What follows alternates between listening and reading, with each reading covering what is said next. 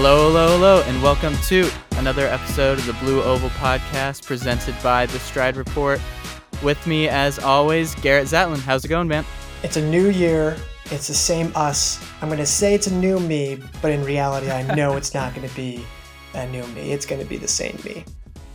Hey, maybe some new, fresh takes. Maybe we got some new fantasy teams. Even if we're not new, we at least got some new content coming out, too. Very true. And speaking of new, we have a new podcast on the Stride Report Podcast Network. Nice transition. That one worked really well. So if you guys haven't checked it out, Props and Hops, hosted by John Cusick and Sam Ivanecki. Great new podcast. They just put one out a few days ago to recap the fantasy draft that we did on the site. If you guys haven't checked out the draft, look that up and then listen to Sam and John break down each pick, including a few scorchers in terms of what they thought about me and Garrett's picks. They really don't like me. No, yeah, there seemed to be a vendetta against you. I'm not sure when that started, but Sam definitely has it out for Sixers fans after. Yeah, he does. I guess Embiid just destroyed Towns. You know what? They're Minnesota fans and they're Phoenix Suns fans. So, life is miserable as it is. They need to have to go over someone, So. I guess so. But it's good to be back at the Blue Oval Podcast. It's been about 6 weeks since we talked to you guys last. As always, we appreciate any ratings and reviews. We're up to 29 5-star ratings. And we had a review that came out right after our last podcast recording titled "Awesome!" I love that I can listen to this every morning on the way to work. Running be my jam, man. So we really appreciate that. I think the commute podcast is the highest praise and the highest honor a podcast can receive. That's a pretty big deal. So we're very grateful. Yeah, that's a pretty big deal. Absolutely. So I know I listen to all my podcasts at work, but if you can infiltrate my car, it's pretty special. Just saying. So thank you for the review. Absolutely. But Garrett, so we haven't talked for a while. We have not. And it feels like we haven't talked for a while because a lot has gone on. Oh, yes. We have some indoor meets that just happened, but really the hottest thing that happened over the break was all the transfer news, which we were breaking all winter long. Some real surprises. But Garrett, why don't we start with listing off a few of the names that have switched places in the last few months? Sure, let's do that. And a quick disclaimer, for whatever reason, as far as our connections and sources go, this is going to be very male heavy in terms of the transfers there. There's only one female transfer that we have to report. There's also another female transfer that is still pending that we know of but are not yet able to report yet. So just keep that in mind. For whatever reason, it looks like a lot of the women were transferring this past summer. But the list goes on. We've got John McGowan transferring from Fordham after one semester there to Syracuse. John was a 14.44 5K runner and New Balance All-American back in high school. We got Theo Kaler, a very solid 5K talent, transferring from Winthrop to Wake Forest for his graduate work over there. He'll be a nice piece for the Deacons over in Wake Forest. We got Alex Scales. He's going to be heading from Colorado to Santa Clara. Jacob Clems, the 4-time D2 All-American, very solid distance talent, heading from Washburn to Portland. And Colin DeYoung, 2018 NAIA XC champion and a nice stud talent of his own in the distance events. He's going from Cornerstone to Grand Valley State, the D2 powerhouse. That's going to make them incredibly strong. Miles Owens, the 149 800-meter runner and national qualifier, is going from William & Mary to Oregon. And we've got, how about this?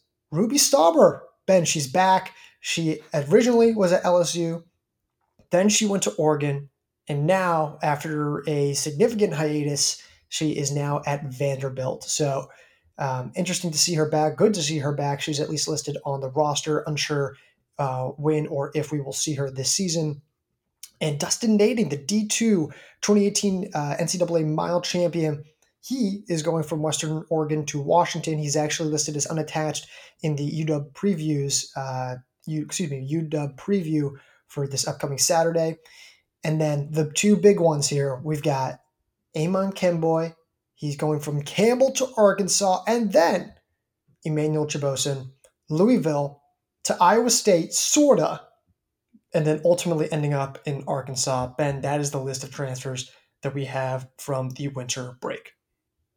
That is a mouthful. It I is. can't believe how many people changed places, and as you finished with his two top names, I mean, and really the few of those names could really change the national title race we see at the D1 and D2 level. Um, we're already kind of thinking about cross country for next year because we're seeing all these teams bolster their rosters through these transfers. Yeah, I mean this is pretty significant. Obviously, Kemboy being that biggest one, but the reason that the Kemboy transfer is such a big deal is only because Chibosa now comes with him, and we'll touch on that a little bit later. But I think we should really start with this Kemboy to Arkansas deal, and we don't fully know if he's going to be running this indoor season yet, and we're sure he's going to be super competitive come outdoors. But the impact of what he has during the cross country season, it's pretty significant. And really, the significance and the value that he was going to add wherever he was going would have been pretty impactful. Just a reminder, he was looking at Iowa State, Alabama, Oklahoma State, and Arkansas, of course, as well. Those were the main candidates. Ben, is that Arkansas? Is that where you saw him going?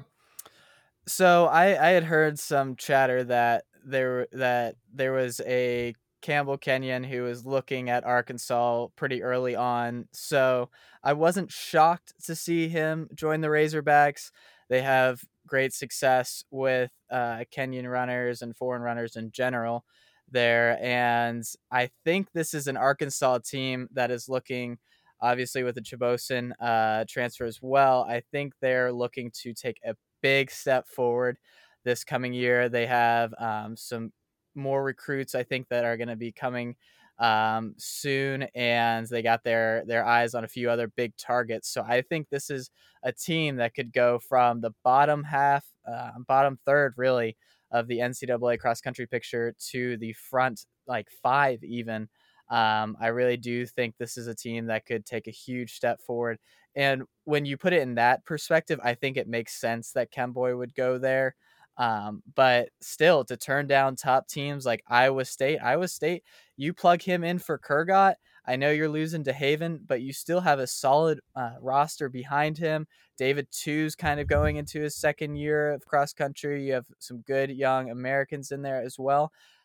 I got to imagine that was hard to turn down, and the other places that you listed as well, all very good schools. So at the end of the day, I'm not shocked to see him go to Arkansas, but I do think it is a huge, huge asset for the Razorbacks to get him.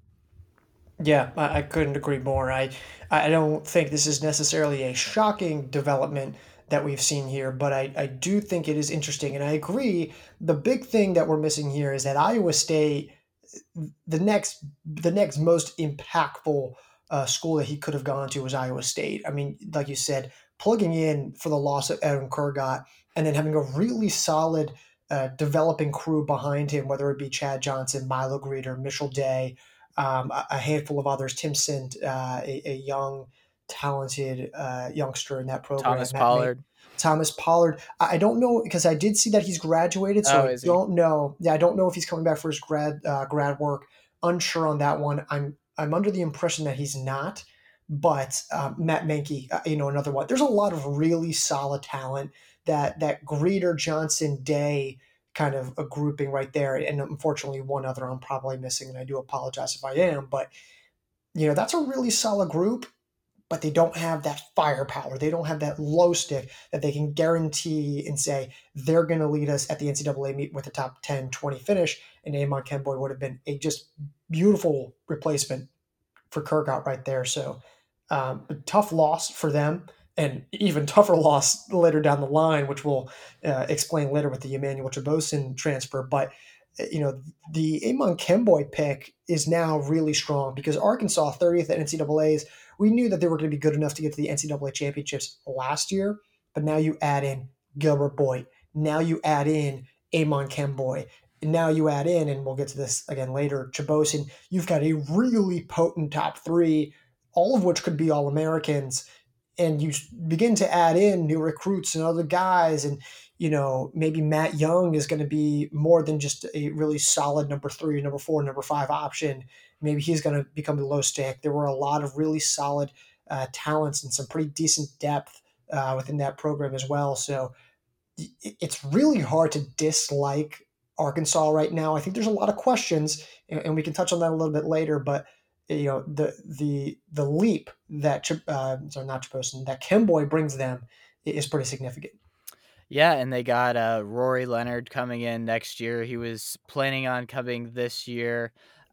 He's an English kid with PRs of 348, 818, and 1416. And him coming in next year to kind of solidify that back end of the roster, just another name to think about. And like I said, I don't think they're done. I think they probably got one or two more stars or stud recruits coming their way, and I think this will be completely revamped roster in 2020. Yeah, it's going to be really exciting. And you make a great point about Roy Leonard. He's going to be that X factor. He could be that X factor that completely changes the way that we view Arkansas more so than we already view them differently already. So it'll be really interesting there. Absolutely. So, do we want to move on to the Chabosin saga? We do, Ben. I think you have a little more context on this than I do, but nonetheless, can you break down exactly what happened here? So, as it was explained to me, Emmanuel Chabosin was transferring from Louisville to Iowa State. He went to Ames, Iowa. He signed a financial aid letter, but he never signed a national letter of intent. So because he never did sign the NLI, he was not completely confirmed or committed to Iowa State. He gets to Ames, Iowa. He doesn't really like Ames, Iowa. For whatever reason, he wasn't a fan of whether it was the campus, the location. Well, I'm not sure what it was, but he didn't love it at Iowa State when he finally did arrive.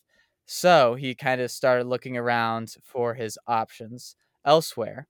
Interestingly enough, it seemed like Arkansas had been interested in him, and he got a call from Arkansas to see if he wanted to come once he kind of opened up his commitment once again. And he headed down to Arkansas. Apparently liked it more than he did.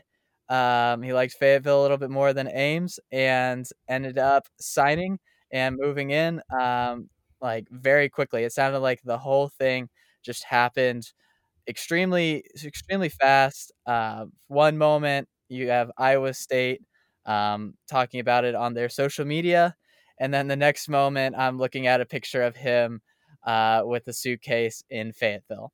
So can't I don't really understand what was going on in his head, but it was a very strange situation. I know Iowa State has to feel crushed that they're not getting someone of his talent, but again, this goes back to what we were talking about before. Arkansas just picks up another big stud. They do, and they've been known to do this before. Gilbert Boyd, originally from Tennessee Tech, I believe. So this isn't the Yes. first time they've brought over a big name transfer from maybe a somewhat lesser power in terms of the sizing of the school here. But I mean, this Ben, this just does not look like a great look for Iowa State. No matter how you cut it, the missing out on the Kemboy. Well, sure, that's tough, and there's only so much you can do about that. But then missing out on Chabosin here. Now, Iowa State. Let's put this in perspective. Still going to be very competitive. I would be shocked if they don't find someone else later this summer. There's just way too many options, and I'm sure they're going to have plenty of money to go around with now. Kurgat gone, DeHaven gone, Two gone, potentially Pollard also gone. I'm trying to think of who else might even be in that mix. Potentially Festus Legat if his eligibility is still considered to be up at that point. So I imagine that they'll find some pieces to bring in, or at least one more, but not if you were looking to at least rebuild portions of that roster, this was a pretty tough way to do it. But gosh, Arkansas now. You've got Emmanuel Chabosin, and for those who are unfamiliar with him, the Louisville ace who was pretty strong in cross country, at least back in 2018. He's got some pretty solid marks. I believe he was ninth in the white race at pre-nats, maybe eighth. I'd have to go back and look at that. But a really solid Southeast talent, went on to run 28:42 for the 10K. Now, admittedly, he's a bit inconsistent. He's not always on top. He's we'll have days where he's either really hit or miss. So that is something to keep in mind with, like Gilbert Boyd, we know he's also had some inconsistencies on the national stage as well. Again, Arkansas has, I guess some, I don't want to say inexperience, but a lot of question marks at the back end of that lineup. So Arkansas really going to be phenomenal. I think Trebosin really completes a pretty solid lineup. But just in terms of running well on the same day and the consistencies, it probably is important to keep that in mind, despite the Kimboy and despite the Trebosin transfers that were coming into the program here. But nonetheless, incredible job by Arkansas taking the most of the opportunity. Yeah, I mean, Chabosin's a young runner. I mean, he is obviously a stud and he has flashed his talent, but I think it is worth noting that his first season was in 2018. And I think he's still learning how to race in some of these big meets. And I think what we're going to see as he's around the higher level of competition at Arkansas, training with better guys. I think you kind of saw that with Boyd. Boyd was an excellent runner at Tennessee Tech. He kicked my butt many times over in the OVC championships. I it's wild looking back on the OVC championships where it was Edwin Kurgat and Gilbert Boyd duking it out. One of the most random things in the world where you see two of those guys in a small conference like the OVC. But I digress. The Chebosin, I think moving to Arkansas is going to really help him because he's going to be pushed. Agreed. Louisville was obviously is a fine school. And I was honestly very surprised to see him leave because a lot of times you see these guys leave smaller non-power five programs. Louisville, if ever been to their track, ever been to their facilities, it's beautiful. There's not much more you could ask for. And it just seemed like he was ready to be around guys who were going to be able to push him in training and stuff. And that's obviously understandable. But I Ben, real think, quick, yeah. in terms of who you're more surprised about, who are you more surprised about, Chabosin leaving or Imon Kemboy leaving? Mm, that's a good question because Kemboy, I mean, he has someone to run with, Right. and Campbell's obviously has a rich history of turning out studs. I think I'm gonna go with Kemboy. I mean, I'm surprised by Chabosin, but yeah, I did not see the Kemboy transfer coming at all. Right. Yeah, and the coaches that I've spoken to, they were all saying, "Gosh, it's a shame. Coach Kelly has done such a phenomenal job there." But heck, we also want to be as part of the picture, and I spoke to multiple coaches on that end. But in terms of seeing where their development was, I mean, it's rare that you see a 744 3K runner look at their situation and say, this isn't working out for me. More importantly, 3 years in to Yeah. that portion. So, it's one of those things where I'm like, wow, that really took me by surprise. There was so much success happening. The team was beginning to develop in the right direction. Athanas Kyoko coming into the program, becoming a low stick. Godwin Kamutai really showing a lot of promise there as well. They were really one piece away from becoming a nationally competitive squad in 2020, but doesn't look like that's going to be happening now with him gone. But Trebosin doesn't surprise me as much. I saw the inconsistencies. There was not much of a team to run with. The facilities are great. I don't doubt that, but I'm sure there was probably, you know, the need to further refine talent. And I think this was a great decision by him. And as you mentioned before, Arkansas phenomenal program in terms of developing and refining not just the overall fitness, but specifically the race tactics of certain athletes. And Gilbert Boyd's one of them, but go back to guys like Stanley Kebonai and Kamoy Campbell, some really strong superstar studs that they developed over a couple of years.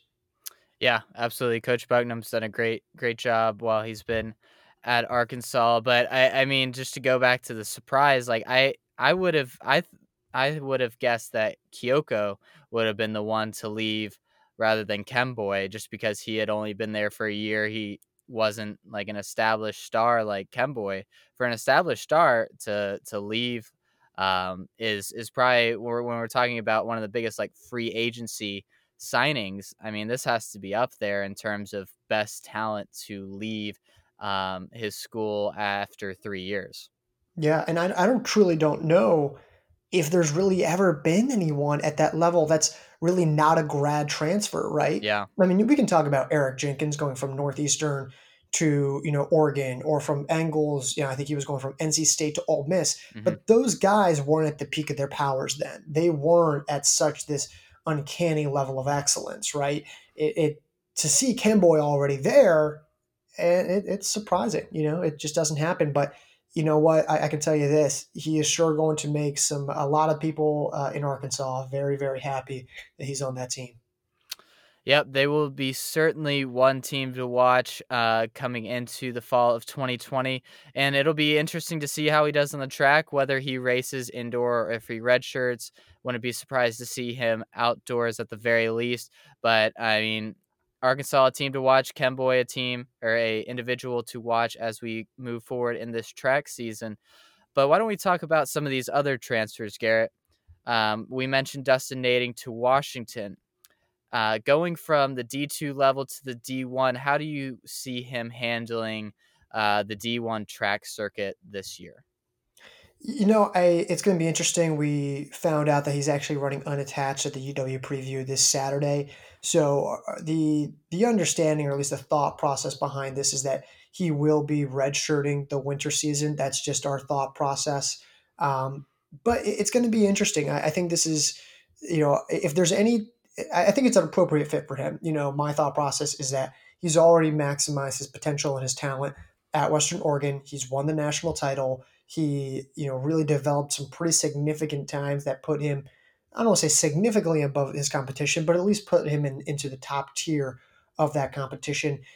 He knows he can go to Washington, which has a phenomenal, reputation for developing sub 4 minute milers.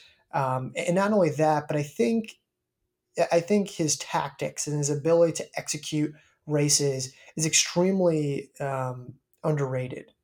So I just overall, I think this is a really great fit.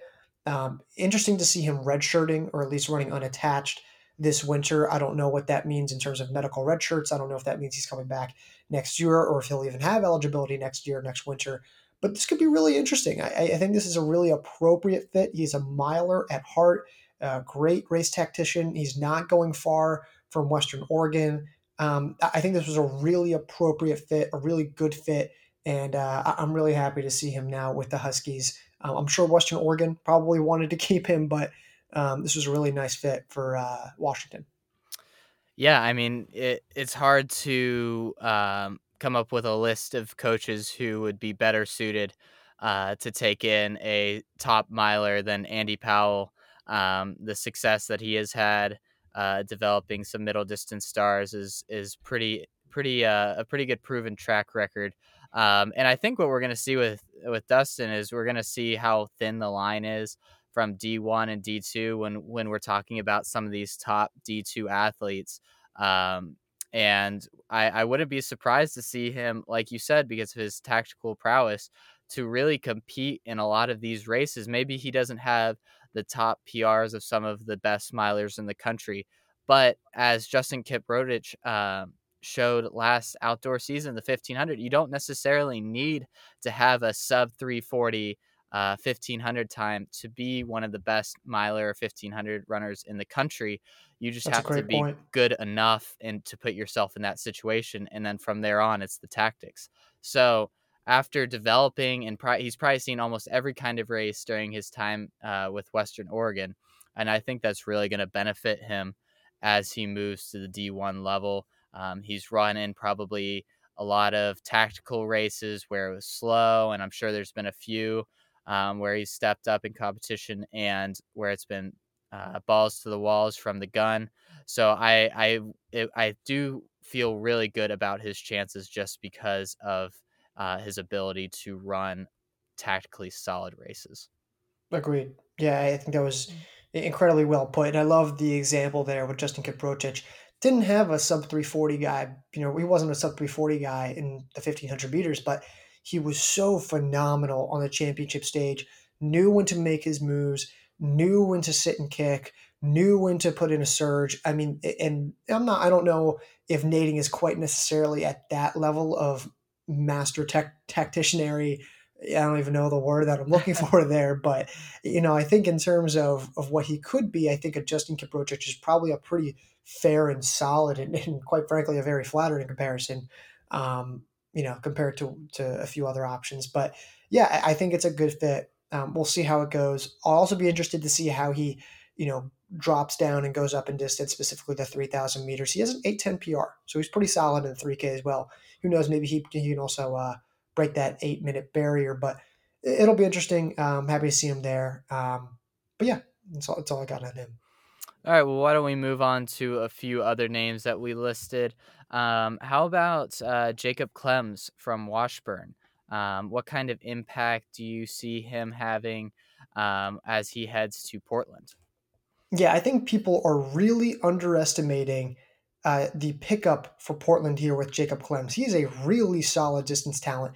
Four-time D2 All-American with PRs of 409 in the mile, 817 in the 3K, 1411 for the 5K, and 2936 for the 10K. This is a guy who gets better as the distance gets longer. And for Portland, this is massive because they are losing a lot of veteran front runners from their lineup last year. They're losing Caleb Webb. They're losing Rudolph Levis. They're losing Terran Solano, and they're also losing Joe Horan as well. He was part of their national lineup as well.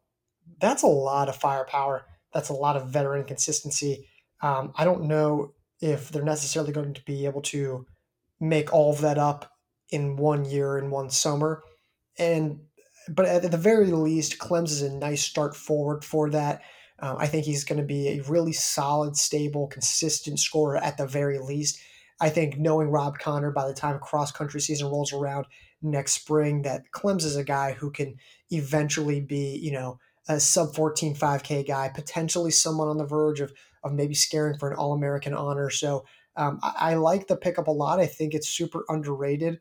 And I think this is probably another appropriate decision by Clems going from the D2 ranks, up to Portland. And I just based on his resume, I think it was a really solid fit. And I got to commend Rob Connor on that pickup. It was a really solid pickup. Yeah, I mean, I didn't really know much about Clem's until I looked at his T first and came away very impressed.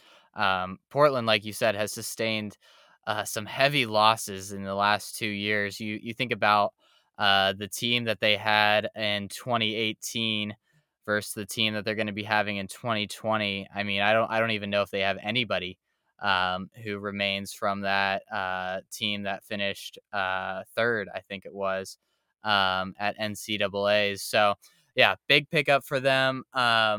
Looking at another runner who is transferring, let's look at Miles Owens, who's headed to Oregon. He's kind of an 800 ace who could really help them out in the DMR. They're kind of looking for that 800 runner. Do you think he'll be able to impact their DMR chances this winter, Garrett? I think at the very least he offers an option. I don't know how much of a true impact he would have on, a DMR or something like that, but I think he gives them options, right? Because historically they've had to rely on mile guys dropping down into that 800-meter distance and really sustaining that portion of their lineup. But now you bring in Miles Owens, and you also have Luis Peralta, a 149 recruit from, who's a true freshman this year. Now you start to have options at that middle distance section. And this is where the Ben Thomas coaching switch from Virginia Tech a couple years ago, this is where we're starting to see how important that 800 spot is, because he's a master at developing the 800 meters. We saw what he did at Virginia Tech with Pat Joseph and Vincent Ciotti and Neil Gorley and Drew Piazza. Like, the list goes on. I mean, it's pretty significant. I mean, he was, instrumental in helping Bashir Mustafa Low get to his point. A few others, but this is more so bringing in a guy who can give them a really solid 800 leg, who can flirt around the 150 mark, 149, and he can at least give them someone saying, all right, hey, Reed Brown, Charlie Hunter, James West, Jackson Messler, whoever it may be, you guys don't have to run the 800-meter leg, right? Focus on the mile leg, the 1200 leg. Go focus on the open mile event, the 3Ks, the 5Ks, whatever it may be. We've got a guy who is going to be valuable in terms of helping us, sustain our position up front at the national championships. And I think that's quite frankly all they needed. They don't need this guy to come in and drop 146s, 147s. He just needs to be good enough to get them through to the next leg. And I think he's really appropriate for that. He's a 149 PR and he's gone to the national championships before. Still kind of a step away from really kind of hitting that next tier, but a really solid pickup, and I think something that I think Oregon needed more than anything. Yeah, you bring up the Ben Thomas factor, and I think that's a good name to talk about because, I mean, Virginia Tech's DMR, by the time he was his last few years at Virginia Tech, they were dominant. Like I remember racing against them, and they just could blow the doors off you with their middle distance talent. So to see him go there to Oregon and run under Thomas, I think that's kind of an underrated aspect of this all because he could explode. And I mean, like you said, they don't need him to run 146, 147, but I mean, maybe by the end of the outdoor season, maybe he's knocking down the door to those times in a few months. Yeah, and I think it's very possible. We've seen it happen with previous Ben Thomas talents, and he's now finally getting guys that were don't get me wrong. Pat Joseph was great. When in his younger days, Vincent Ciotti was great. Neil Gorley was great. All those guys were great. But now he's having guys come into his program that are truly already at that level. And we can talk about Drew Piazza, transferred from New Hampshire as well. But there is something to be said about having multiple options on a far more consistent basis than what he was maybe getting at Virginia Tech. And that's not a bash on Virginia Tech. They are a phenomenal, middle distance program specifically. But, just in terms of now having, now being able to bring in guys originally like Josh Hoey and Brody Hasty, who are no longer there, and Miles Owens now and Luis Peralta and Cole Hawker, you're beginning to see, this actual, young superstar talent come up from high school on a more consistent basis and kind of giving him those options moving forward. And this transfer, I think, is another example of that in terms of how he's going to be able to develop that talent and have that talent at his disposal. So, it's all I think it's all good for now on. Yeah, I think Owens is a good pickup, but we'll just kind of have to wait and see what he does in Oregon. Absolutely. So let's look at another transfer. Colin DeYoung moving from the NAIA ranks to D2 from Cornerstone to Grand Valley State. Um, Interesting pickup for Grand Valley State. I think this is, like we mentioned off the top, could really help their chances in the title race next year. What do you see Colin DeYoung doing in the, I guess, this year on the track if he has eligibility, but also on the cross course? Well, the cross country course is really where this is going to make a pretty significant difference, because if you take a look at Grand Valley State, they had three guys who were All Americans last year and this past fall, and all three were sophomores. Tanner Chata, who finished 24th, and actually that's an underperformance for him. He could have been a top 10 guy. Noah Steffen, really nice race for him. He was 27th. Ben Zaremba, 34th place overall. And then freshman Andrew Halen, he was 51st at nationals, right? You've got another sophomore, Jesse Becker. He was 76. You're really only losing your fifth man as a senior, really in this whole lineup. And now you're bringing in a guy who is an absolute stud in the longer distances. He was the 2018 NAIA XC champion. He has a 14:13 5K PR, a 9:06 steeple. I mean, you're at it. You're looking at another guy who could be, running next to Tanner Chada throughout all of 2020 in the fall. And this is a guy who's really going to make a significant impact. And now all of a sudden, maybe if Grand Valley State has a better day at nationals, you're looking at maybe them competing for the national title, and that's a pretty significant thing to say and a pretty significant jump. So I'm not ready to say, oh, Grand Valley State's the favorite or anything like that, but gosh, it certainly puts them up there. It makes them pretty competitive.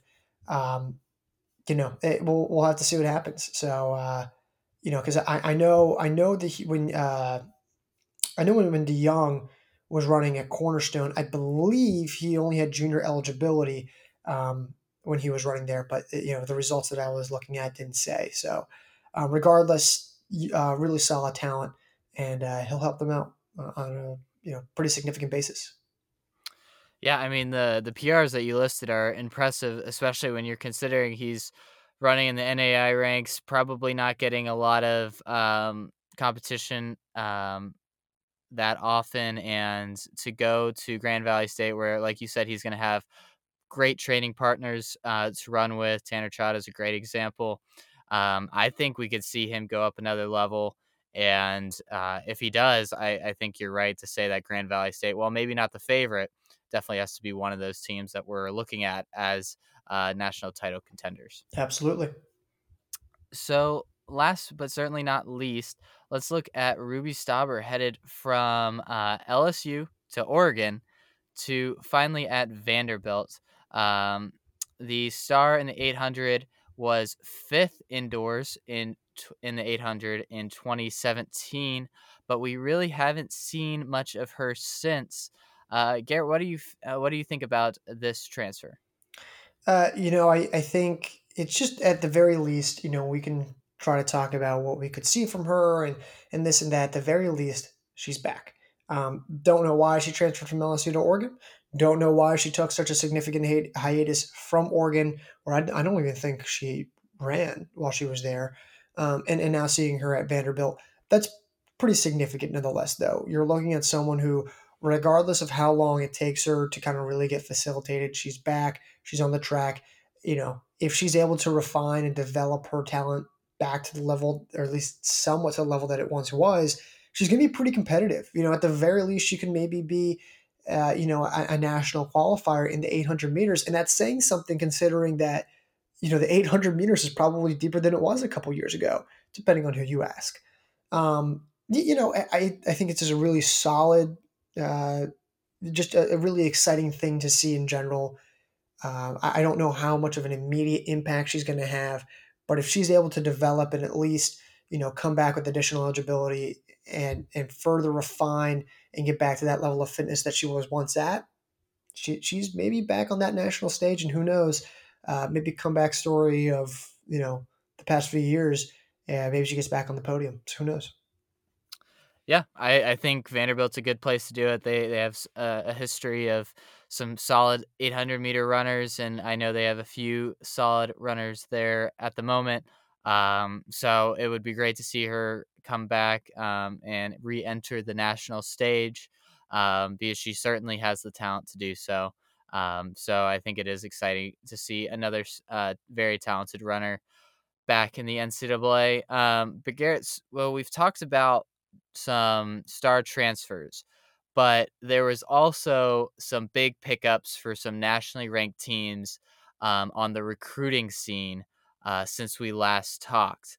Two of the best, maybe high school runners that we've ever seen in the men and women committed Katelyn Tuohy to NC State and Nico Young to NAU. Um, these are talent. These are individuals that can change programs. With NC State and NAU being as good as they are, they're going to take them. I think help push them to another level. When we're talking about Tui, though, were you surprised that she didn't turn pro? The dominance which she showed on the high school scene, and then when she finished second at club cross country a few weeks after NXN, I really thought that there's a good chance she was going to turn pro, and I think you did too as well, if I'm not incorrect. I absolutely did. Yeah, I think she's really been the best talent that we've seen at this age since Mary Kane. And I think a lot of people were kind of drawing those comparisons, especially, both from New York and, both familiar with kind of that sense of being on the national stage and being so utterly dominant that really no one's touching you. At one point or another, it's like, well, what's the balance that you see there? Um, I really kind of thought that she was going to go pro. I just thought there was probably a lot of incentive there. Don't get me wrong. I'm sure she probably wants to pursue the collegiate route in her college education, and I am certainly never going to bash that as well. I think it's just surprising, is all, to see someone who, I think reminds me of Drew Hunter, of Mary Kane, of kind of these once in a generation talents that are stepping up and kind of making themselves known. I agree. I think Club XC, I was like, maybe she'll go pro, but there, excuse me, there had also been rumors that she was looking at NC State. So it doesn't necessarily surprise me that she went to NC State, but interesting to see her take the collegiate route. I think I would not have all been surprised if she signs a contract with Adidas or Nike or whoever. Do you think Mary Kane's story was a little bit of a cautionary tale? Obviously, Mary Kane was in the news pretty recently for her relationship with Alberto Salazar. But do you think the way that her career has kind of panned out to this point, do you think that might have been something that Tuohy was thinking about when she decided to go the collegiate route? You know what? And I can't speak for her. I can't speak for anyone. I'm only just analyzing this situation. But gosh, that's kind of what I thought, right? Yeah. And the really the one to turn is that we have seen certain high school runners take it to the pro level, and really, Lucas Versbigas, he left Oregon after 1 or 2 years, and unfortunately got in that pretty serious bike accident, which really kind of hasn't put him back full strength, or at least at the level that we thought he could be yet. Mary Kane, of course, with the whole NOP incident there with Alberto Salazar. I'm sure there's examples out there where you look and say, man, that's a lot of pressure. That's a lot of pressure on a young kid. Drew Hunter has come out and said, yeah, that there's always been that kind of pressure there for me as well. So it is. I think there are deterrents there now that we look at it. We've seen what happens when, going pro at such an early age. There aren't a ton of successful instances, and that's not to say that, it's a death sentence by any means, because it's certainly not. But I think at least as someone who is familiar with Mary Kane and who would, think about going pro myself out of high school, obviously now that I'm no longer there, or looking at someone who's at that age, I would kind of think, well, let's take a look at what did happen. And yeah, I can't help but to think, well, this happened, and maybe that was a deterrent. Yeah, I mean, it's certainly something that would at least be in the back of your head when you're making that decision. But how about Nico Young to NAU? I hadn't really been following his recruitment very seriously until he made his decision to go to NAU after just dominating NXN, running super fast and just blowing away a very good field. It's hard to. I mean, it's like when all the top players in baseball were going to the Yankees. They're just joining the top team, and it looks like they're just going to be dominant for the next few years.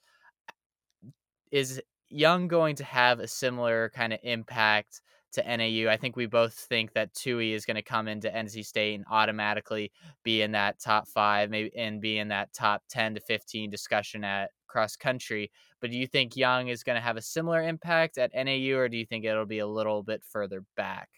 I just don't think they need him in that first year. They've Hmm. redshirted Corey Gorgas, Gorgeous. I don't know how to say his last name. It's Gorgas. I think I don't. I'm sorry. I don't know how to say his last name. But Caleb Easton as well. They have Drew Bosley, who was a stud. They only lose Beamish. They bring back Ajalva. They bring back Hasty. They bring back Nur. They bring back, gosh, Quacks. who's that? Quacks. Quacks. They bring back Theo Quacks. Thank you. They bring back Ryan Raff, who didn't run. Ryan Raft, who didn't even run. Blaze Farrow, they bring back. Like those guys, I don't think Farrow or even Raft were even at the national meet, which is crazy to think about, by the way. Just that they were that deep. At this point, I just don't think they need them. Yes, BYU beat them, and yada yada yada, upset, what they should have could have done. But let's be very real with each other here. Northern Arizona was the better team last year. And I think a lot of people recognize that entering the national meet. Yes, obviously they did not have their best day ever, but I just don't know if Northern Arizona needs him next season. I think we probably would have said the same thing this past fall, but even generally speaking, they couldn't even figure out who they were going to have in their lineup because they had too many guys they thought they would be all Americans. So I just don't think they need him immediately. I'd say redshirt him. Why not? Get the most you can out of him. Get 5 years out of him, especially when he's developed and there's not pressure for him to immediately come in and make a splash. So we've seen it happen with Brody Hasty. Looked like it's paid off decently well so far. And we'll see what happens. So yeah, that's kind of where I'm at right now. Yeah, I mean, that top 7 is gonna be impossible to make next year. It's crazy because it's hard to even say anybody is a lock in that roster. You would say Grijalva is probably a lock to be in there. But honestly, when you go through the rest of the roster, like, is there anybody who you could say is a lock to be in that top 7? Obviously, like, Nur, Hasty, ran pretty well, and Bosley all ran well at NCAAs, and they're likely to be on that top 7 again. But it's going to be so competitive that, I mean, for Nico Young to break in, he's going to have to run really well. For them to not want to redshirt him, he's going to have to show that he's like solidly within the top 5 in a similar way that Bosley did for NAU this past fall. I mean, it's just going to, even just taking out the fact that he's going to be a freshman, it's going to be so hard for him to make the top 7. It's going to be hard for anybody to make the top 7, which leads me to agree with you that he will likely be redshirted because it's just going to be an impossible team to make. Agreed. Yeah, I just don't see the incentive. So we'll see what happens. It'd be great if he did run. No, I'd be more than happy if he did. But we'll just kind of see. Also interesting to note, looking at UNC, Virginia, and Georgetown. Interesting schools to look at, but it also shows Vin Lanana and Chris Miltenberg at Virginia and UNC respectively. Mm-hmm. They're recruiting and they're recruiting hard. And the fact that those two programs along with Georgetown were also in his rotation of potential candidates where he was going to go to. Pretty impressive stuff. At least to have that guy who's such a high profile come to your program, or at least think about coming to your program, I should say. Pretty cool. That would have been pretty crazy if he had ended up at like UNC or Virginia. That would have been quite the feather in the cap of either of those coaches to get the number 1 recruit right away. But we're gonna move on, and we before we hit the mailbag, excuse me, I wanted to just plug the rivalry article that we put out in late December. We're talking about NAU and BYU in their competition in last year's NCAA cross country meet.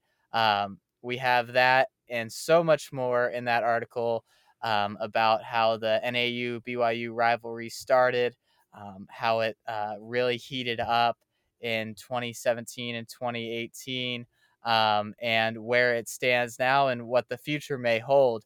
Garrett, maybe a quick quote or something that stuck out to you in that article before we head to the mailbag? Dude, I love this article. We had some great quotes here. So shout out to Ben. He did a phenomenal job on the article. But yeah, I think like the one that we all have to kind of talk about is like Rory Linkletter talking about how the NAU runners teasing him, like they don't like me, they kicked me when I was down, and now it's personal. I was like, oh, I'm ready to fight. I don't know who I'm ready to fight. I'm I'm ready to go though. Yeah, like it was pretty exciting, and you really kind of saw both sides kind of going at each other, and it was a great article, and you can just say you can tell that both teams super competitive, but that the one emphasis that I found when speaking to at least Tyler Day was that NAU has so much respect for BYU, and BYU has a ton of respect for NAU as well. So just two great programs, and man, it was a great read. It's actually one of our most read articles ever now on the website. So go check it out. Yeah, I mean the adding on to that, one of the funniest parts about talking to runners on each team was how much they respected each other, but it was just like one they could get under each other's skin so easily because for whatever reason, they just like a little thing that one team would do would just annoy the other, whether it was just like a post on social media that would kind of get blown up as like bulletin board material, or if it was Rory like Linkletter flexing at the line. It was just so interesting how both teams, while they respected each other so much, it was almost like a sibling rivalry where like they knew how to get each under each other's skin, and because of that they just this great rivalry has developed, and it'll be interesting to see where it goes because a lot of the louder personalities have left, but these two teams, like we just said, aren't leaving, and they're going to be around the national title picture for the next few years. BYU's bringing back Casey Klinger from Mission, and obviously Nico Young headed to NAU. We just talked about how loaded their roster is, but it'll be a fascinating thing to watch the next few years. But if you haven't checked out the article, it is really good, full of a lot of interesting stories from Baxter, Day, Rory Linkletter, Clayson Shumway, Jacob Heslington, just a lot of interesting stories. So check that out if you haven't. And it'll be an interesting thing to look back on in the next few years as they continue to be rivals. Couldn't agree more, man. Yeah, you ready to go to the mailbag? Absolutely. So let's start out with something that kind of set the running world ablaze earlier this week. We had someone ask thoughts on Galen being coached by Mike Smith. Whew. All right, so you want me to take on that one? Yeah, let's just dive right in. All right, let's dive right in. You know what? I think this is at the very least. I don't know about training. Look, like, they can do all the training they want. I don't really have any insight into what they're actually training for. But Galen Rupp, dude, you're the smartest human being like. That is the smartest move ever. Perfect PR move. Because who doesn't love Mike Smith right now, right? His ability Yep. to build a powerhouse program, his connections in Flagstaff. He's very well connected with everyone there. He's well connected with everyone around the country. He previously had a stint at Georgetown, and he is beloved by young runners and other athletes in the running community. What a perfect PR move. And oh, by the way, he's just a great coach. I just see a lot of PR upside for Galen Rupp here. Now, Mike Smith, on the other hand, based on the articles that I was reading, it sounds like he understands the liability that this could have on his reputation. So I don't know what the conversation was there, but I'm led to believe that the benefit of coaching, Galen Rupp, whether that's, the idea that he could coach an Olympic medalist or the idea that maybe he's just getting a really good payday, and whatever it may be, it must have been pretty significant for him to take on, the potential risk of reputation there.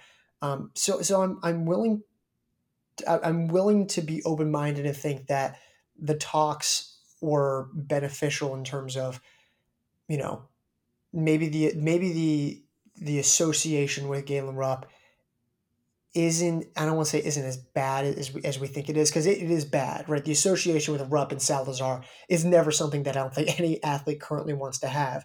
But at the very least, I think Mike Smith bringing on Rupp shows that he sees something there with him that he believes could be beneficial. And Mike Smith was already setting the world afire as it was. So interesting move, but I think it sounds like it.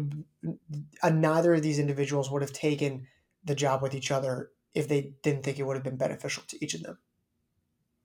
Yeah, I mean, Galen brings a lot of baggage, and interestingly enough, I think this is kind of a heat check by Coach Mike Smith. He's kind of succeeded everywhere he's gone. Everything that he's touched has turned to gold. And I think this is a really interesting opportunity for him because he gets to kind of start a foray into the professional ranks with one of the best American runners in history, and see if he can kind of turn Galen around, because of injury or whatever it is, we haven't really seen Galen run at his peak potential for a little while. So I think it's a really interesting thing for Smith to do. Like you said, there's a lot of risk because the whole Salazar thing, the abuse with Mary Kane, the doping charges and all of that. It's a lot. Um, so if Smith can turn Galen Ruff into a likable runner again, I think that would be his best achievement to date. And if he can get him to the Olympics, that'd be pretty great too. Yeah, it'll be a really interesting year um, to see what happens. But gosh, Mike Smith, what can he do, man? What can he do? So that's pretty cool. Yeah, Hey, if he can do this, he can run for president, and then yeah, that'll seal the yeah. deal. There you go. So, All um, right. Well, next up, what will Joe Klecker accomplish this season? Additionally, someone also asked, will he win an indoor and outdoor national title this year? I think he. I don't know if he'll win in indoor and an outdoor national title, but at the very least, I think he will finally get that national title. I think in one way or another he will. My guess is that he's going to get that 3K national title this indoor season. I don't think Edwin Kurgat is as refined in the 3,000 meters as maybe we think he is in maybe the 5K. And I just don't know how he would handle that in terms of race tactics. I think Amon Kemboy, another guy who phenomenal, when it comes to, kind of this time trial aspect of things in terms of just running fast. But in terms of executing on the national stage, which is actually going to be at altitude this year, obviously Klecker training at altitude as well. That's going to be pretty key and something to keep in mind.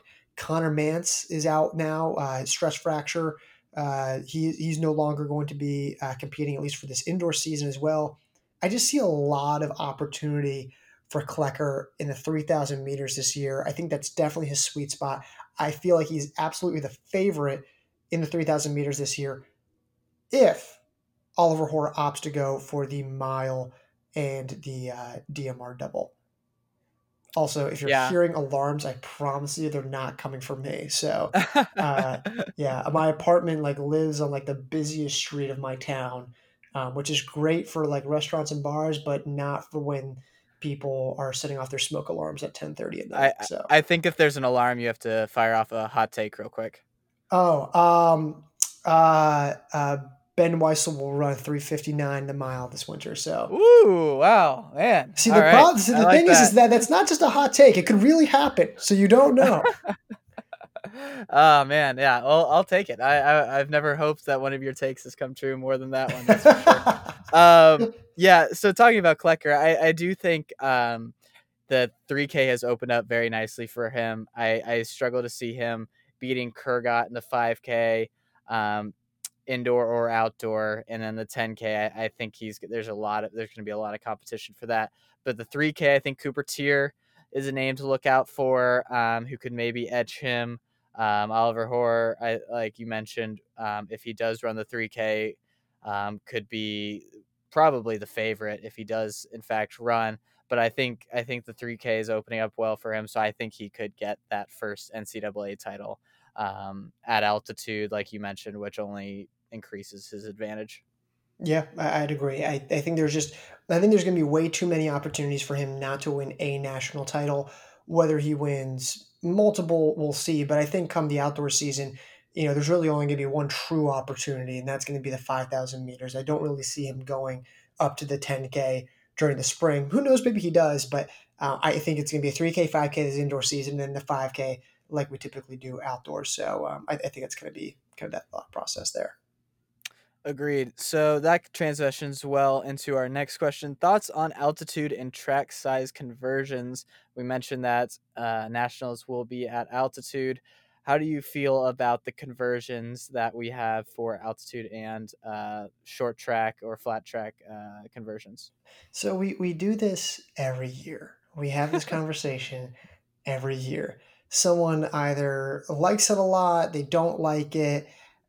Look, and I'm actually going to talk about D2 on this spectrum because actually the two questions we had were from D2 athletes. But so this actually prompted me to go look at the D2 leaderboards right now, and I found out why people are asking this question. The top time at 800 meters is an altitude mark and flat track mark. The top two times currently in D2 right now for the mile are both altitude and flat track converted. The third best time in the 3K, altitude and flat track converted. The first, fourth, seventh, ninth, 11th, 12th, 13th best times in the 5K for D2 are altitude flat track converted. So I get it. I get why people are like, hey, is this legit? What is this like? Here's my question for you. Would you have been surprised if CSU Pueblo, if Western Colorado, if Adams State, if Colorado Mines, would you have been surprised if those guys were on top of the leaderboard anyways? No. No. No, they wouldn't, right? I mean, this isn't surprising. It's not surprising to see these athletes up there as it is, right? And we're seeing the same thing we're seeing actually something different on the women's side where you look at those distance events and the top runners who we know are the top runners, they don't have conversion marks, but we see that they're up there anyways, right? So I think it's fair. I think these marks turn out to be pretty equivalent. I don't have too many issues with the altitude mark, and in fact, I have less issues with the flat track mark. I think the flat track mark is perfectly fair. So you know what? Like, it's never going to be perfect. Athletes respond to altitude incredibly differently. In fact, if you want to go back and search for an article, we talk about this. It's called Mile High that we wrote last winter. But yeah, I don't really have an issue with this. These are the athletes that we've seen that will be up there. And that's not going to stop American International from being competitive. That's not going to stop Southern Indiana, Northwestern Missouri, Great Valley State, etc. All these programs from being competitive. But it doesn't surprise me to see Marcella Laguera up there. It doesn't surprise me to see Taylor Stack. It doesn't surprise me to see Kyla Moran. It doesn't surprise me to see any of those guys. So, um, but yeah, we'll see.